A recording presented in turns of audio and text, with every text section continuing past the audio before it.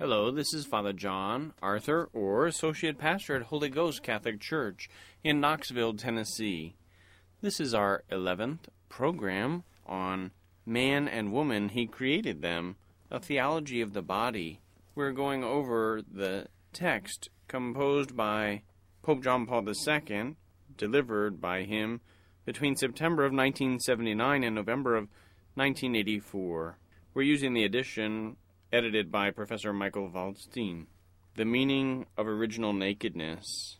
One can say that the analysis of the first chapters of Genesis forces us in some way to reconstruct the constitutive elements of man's original experience.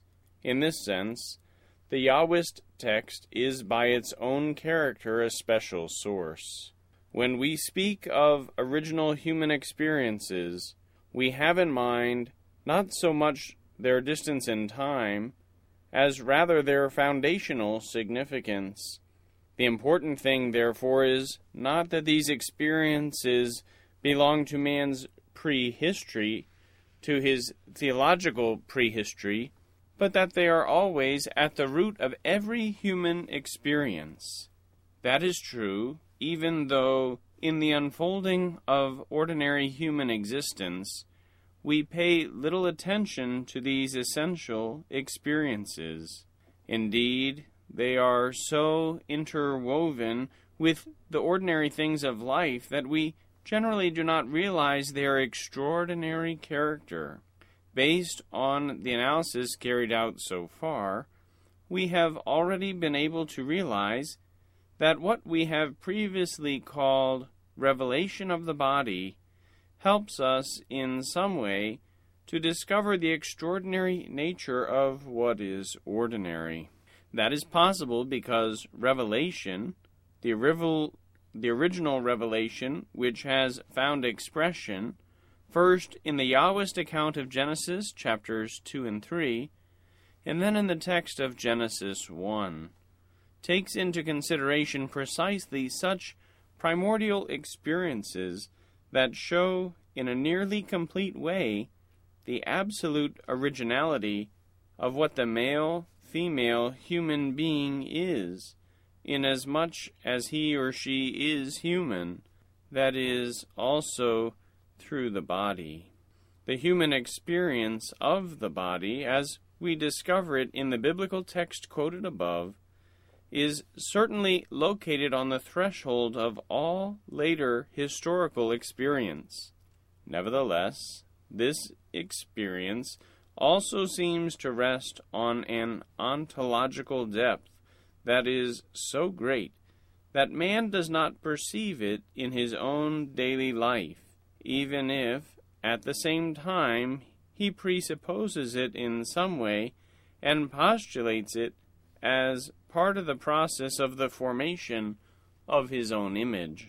Without such an introductory reflection, it would be impossible to define the meaning of original nakedness and to take up the analysis of Genesis chapter 2, verse 25, which says, "Now both were naked, the man and his wife, but they did not feel shame." At first sight, the introduction of this detail, apparently a secondary one, may seem unsuited and misplaced. One might think that this passage cannot compare with what the preceding verses speak about, and that it is in some way out of context. Such a judgment, however, cannot stand up to a deeper analysis. In fact, Genesis chapter 2, verse 25, presents one of the key elements of the original revelation, just as decisive as the other elements of the text. Genesis chapter 2, verses 20 and 23, that have already allowed us to determine the meaning of man's original solitude and original unity. To these, one must add as a third element the meaning of original nakedness, which is clearly highlighted in the context. In the first biblical sketch of anthropology, it is not something accidental. On the contrary, it is precisely the key for understanding it fully and completely. shame, a boundary experience.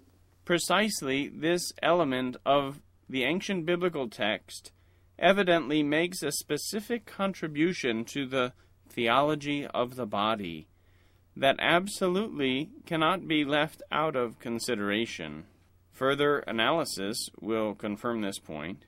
Before turning to them, however, I allow myself to observe that precisely the text of Genesis chapter 2, verse 25, expressly demands that we link the reflections on the theology of the body with the dimension of man's personal subjectivity.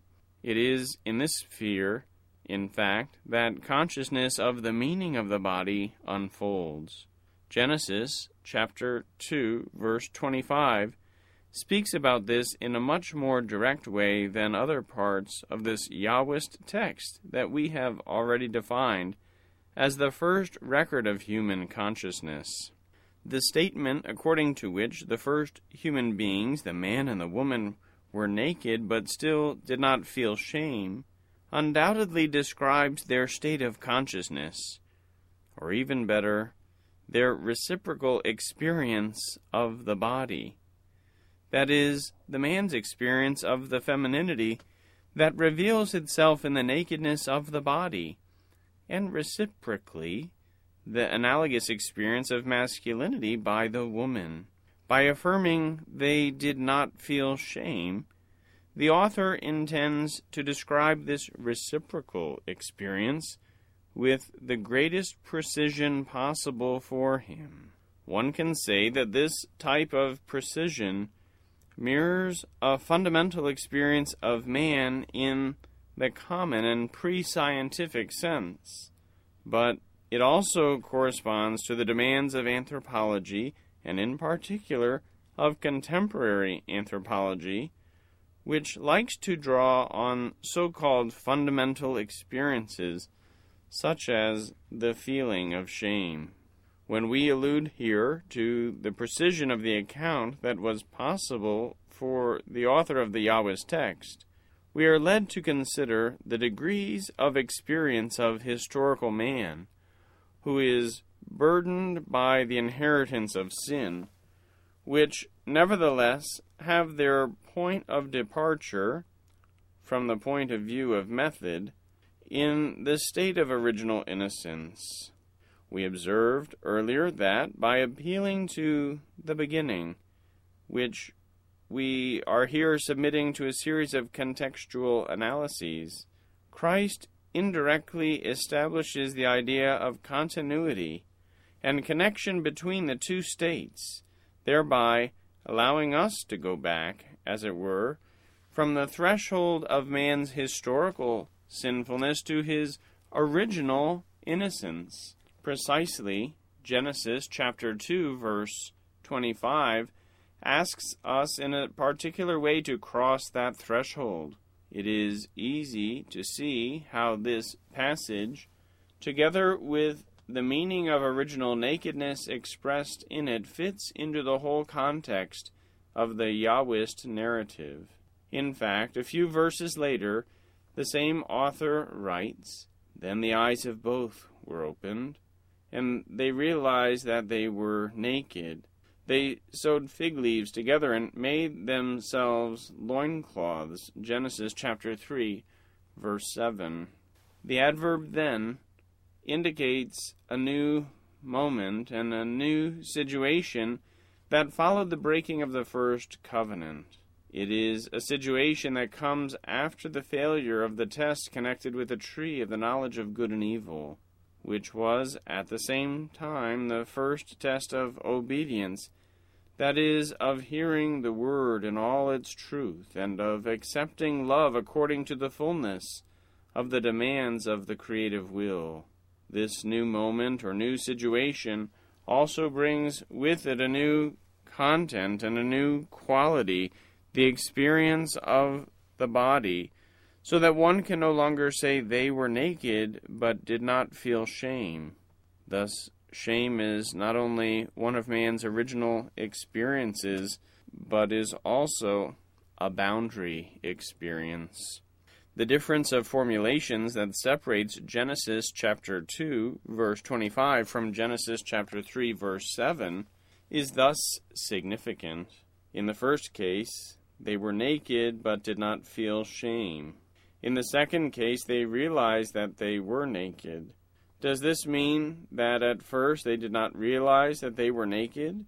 That they did not reciprocally see the nakedness of their bodies? The significant transformation witnessed to by the biblical text concerning the experience of shame, about which Genesis speaks again, particularly in chapter 3, verses 10 through 12, takes place on a level that is deeper than the pure and simple use of the sense of sight. A comparative analysis of Genesis chapter 2, verse 25 and Genesis chapter 3 necessarily leads to the conclusion that it is not a question of passing from not knowing to knowing, but of a radical change in the meaning of the original nakedness, of the woman before the man and of the man before the woman. This change emerges from their consciousness as a fruit of the tree of knowledge of good and evil. Who told you that you were naked? Have you eaten from the tree of which I commanded you not to eat? Genesis chapter 3, verse 11. This change directly concerns the experience of the meaning of one's own body before the Creator and creatures.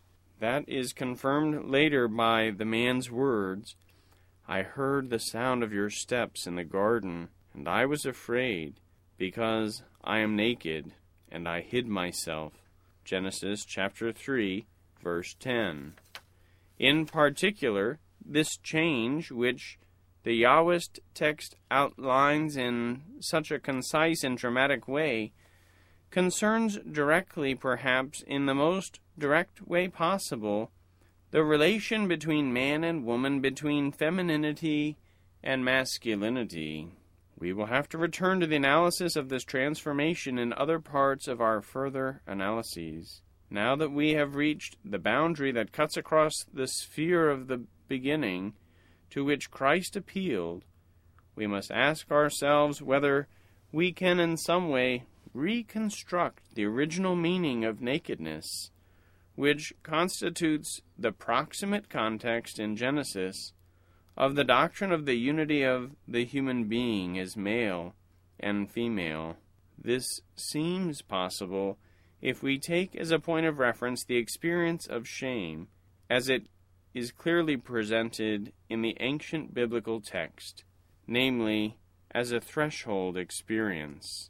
We will attempt such a reconstruction in the following meditations. With these words, our Holy Father, Pope John Paul II, concluded his 11th catechesis on man and woman, he created them, a theology of the body. The first 10 or so catechesis or presentations were kind of setting the stage. Now he's reminding us of the original experience, not only of being a creature, of being unlike all the other creatures, recognizing another self. At last this one is bone of my bone and flesh of my flesh. The experience of consciousness, Adam and Eve, the first parents, their experiences of this, being unlike any of the other beings on the face of the earth. But then this new experience, first being naked without shame, and then being afraid and hiding themselves. These are original experiences.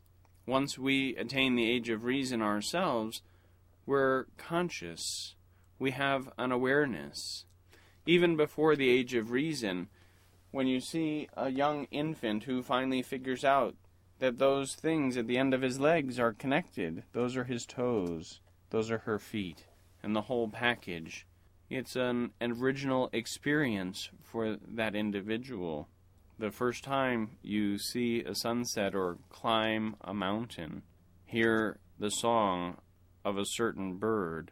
These are experiences, and we have each of us an original experience the first time. I saw the sunset the first time I climbed this mountain. Pope John Paul II is not only speaking about our individual experiences and our original experiences, but he's also speaking to us, teaching us about the original human experience, so the experience of the first couple, in whom the future of humanity rested, for good or for ill. Pope John Paul II draws our attention to ordinary human experience. So, hearing the song of a songbird, or seeing a sunrise or a sunset, or climbing a mountain, listening to a podcast or a radio program, reading a book, having a meal, these are ordinary experiences. Can they be understood? Can they be known? Can they be communicated? The answer to these questions is yes, yes, yes. Pope John Paul II draws our attention not only to the original experience each of us will have and the original human experience of our first parents, or ordinary human experience, but primordial experiences. Again, referring back to the origins of the race, to the beginning. This part of the Holy Father's presentation on man and woman, he created them, a theology of the body, is a reference back to Christ himself, who referred to the beginning. Christ appeals to the beginning, what is meant by the beginning, the meaning of original solitude, the meaning of original unity. And now, Pope John Paul II is focusing our attention on the meaning of original nakedness. What does it mean? Meaning is important. There are some in our day and age who will say, it doesn't mean anything. We can't know what anything means. Do they mean what they say when they say we cannot know the meaning of something? Do you see the bad logic there? Pope John Paul II draws our attention to the human experience of the body. You who hear my voice, as I am speaking, we have experience of our bodies which the animals do not have. They have the experience of being puppy dogs or kitty cats or birds of the air or fish of the sea. But they do not have the experience of being a human being, even as we do not have an experience of their animality. We have sensation, they have sensation. There is similarity, but there is difference. Our consciousness, our ability to know, to understand, to communicate in a high level, this is a difference. The human experience of the body, to hear the cry of a child, what mother's heart is not affected, to feel the warm embrace, experience of the body. Pope John Paul II likewise draws our attention to historical experience. Personally, myself, when was I born? That is a beginning of historical experience in my life. When did you first hear the sound of my voice? That is a historical experience. When did you first know there was a bishop in Rome? That's a historical experience. They've been there for 2,000 years, give or take a week. Historical experience. So often there's a fixation in the modern age of historicity. Well, we have it too. We're not afraid of history. Christ our Lord was born in time, born of a woman born under the law. Pontius Pilate was ruling the land. Herod the Tetrarch too. Caesar was in Rome. You want history? There's some history for you. Pope John Paul II, in this 11th catechesis, points out that shame is one of man's original experiences. Shame is also a boundary experience. Before, originally naked without shame. After, naked with shame. We hid ourselves. We covered ourselves. Who told you? You ate from the tree of knowledge. It's a boundary experience. Things are changed. Things are different after the fall. So the Pope points out to us that the original meaning of original nakedness has changed as a consequence of the fall, of shame. This is a big deal, to change meaning. Let your yes be yes and your no be no. Anything else is from the evil one. This is the teaching of Christ in the gospel. But if the meaning of yes was changed to no and no to yes, it changes a whole lot of context, doesn't it? Naked without shame. Naked with shame. There's a change. A changed experience of the meaning of one's own body, my body for myself and my body for the other, the wife's body for herself and for her husband. A changed experience of the meaning of one's own body. Consequence of the fall, that's where the change enters in. And it's not a change for the better, although at the vigil of Easter we will say, "O happy fault, O necessary sin which gained for us so great a Redeemer, Christ who came to change our sorry state, our fallen state, into a redeemed state." That is change for the better. That is a divine oikonomia, the divine economy, the exchange, our sins for God's grace and mercy. That's a changed experience, redeemed not just in my soul, but in my body, and the same is true for you. Experience of shame, Pope John Paul II points out to us in this 11th Catechesis, is a point of reference for reconstructing the original meaning of nakedness. We lived post factum. We live after the fact of the fall. We live in the time, historically speaking, of shameful nakedness, our concupiscence, our tendency to sin, to covet, to lust, to have a disordered sexual attraction, a redeemed gaze. The way we look upon each other is not a disordered one, but one which sees in the other another self. The Holy Father seeks to reconstruct the original meaning of original nakedness, not in order to go back to the garden, we can never return, but to see the way we should look with God's grace, to God's glory, and our salvation. Shame, in this sense, is a threshold experience. These are the original talks, 1979, but our Holy Father later in his papacy would even write a book to the whole world, Crossing the Threshold of Hope, Ad Limina Apostolorum, to the threshold of the apostles. What happened on that Passover night, when the lintels of the door were covered with the blood of the Lamb? The threshold is key, a passage. Who is the gate? Who is the way? Christ Jesus our Lord, who appealed to the beginning by his words and by his deeds. He reminds us that we are unlike any other creature on the face of the earth, made for God himself, made to be in communion, a communion of persons. Male and female, he created them, husband and wife, the origin of the family. And God made us naked without shame. May the Lord strengthen us all in our resolve to be saints, in our resolve to be pure of heart, in our resolve to seek the truth and to know the truth and to live and love the truth. God has taught us to say the truth in love. This is what we are about. This is why our Holy Father, Pope John Paul II, gave his 133 talks, 129 delivered, and the others published, so that we might know the truth which sets us free. In our next presentation, we will continue going over this aspect of the meaning of original nakedness. It's good for us to remember where we've been in order to appreciate where we're going, together with Pope John Paul II in this study of man and woman. He created them, a theology of the body. We began by remembering Christ appealed to the beginning, and so we approach the beginning as it is found in the first book of sacred Scripture, the book named Genesis, which means the beginning. We had the first creation account, and we had the second creation account, one where Adam is created first, one where Adam and Eve are created together. Either way, reciprocal dignity, both fully human, both made for communion. Bone of my bone, flesh of my flesh, we see another self in the other human being.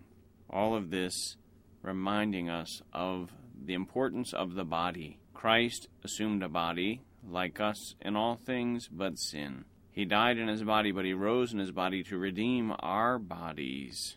We were reminded of the meaning of original solitude, how unlike any other creature on the face of the earth is the human creature, the human being. The first man looked around, he saw all the other creatures, and he saw that there was none like himself, until he saw his mate, till he saw his bride, till he saw her who is the mother of all the living, Eve. We search for our understanding. We search for what it means to be a human being. What is my very existence? I am a subject, I am an individual, and I am alone amongst all the other beings. My body has meaning. There is meaning in the world.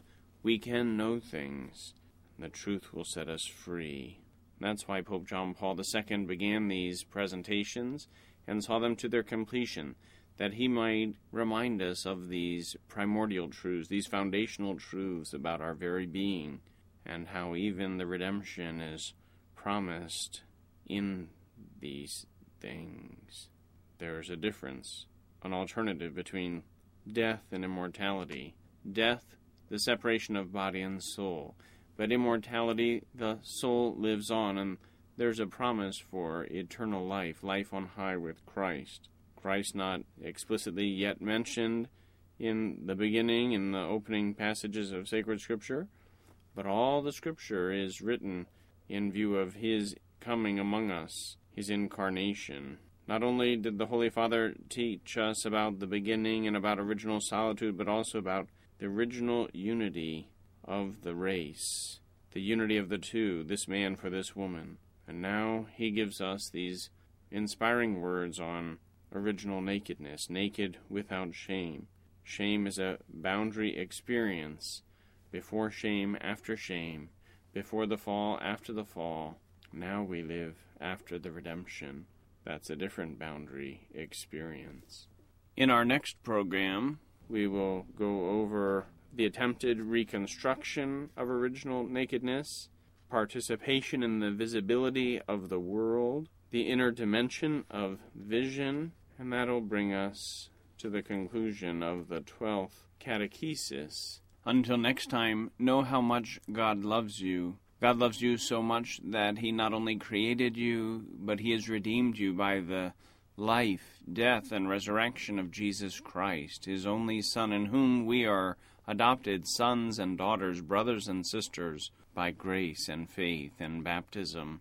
Be assured of our prayers for you at Holy Ghost Catholic Church. We worship the one true God day and night, with morning prayer at 6 a.m., Monday through Friday, the Holy Mass at 6:30 in the morning and 8 a.m. in the morning, and evening prayer at 5:30, Monday through Friday, and a full schedule of Masses on the weekend, 6:30 a.m., 8 a.m., 7 p.m. in Spanish, 7 a.m. on Sunday morning, 8:30 a.m. Sunday morning, 10 a.m. Sunday morning, 11:30 Sunday morning, 1:30 in the afternoon on Sunday in Latin language, 3:30 in the Byzantine Ruthenian Rite, and 6 p.m. in English once again.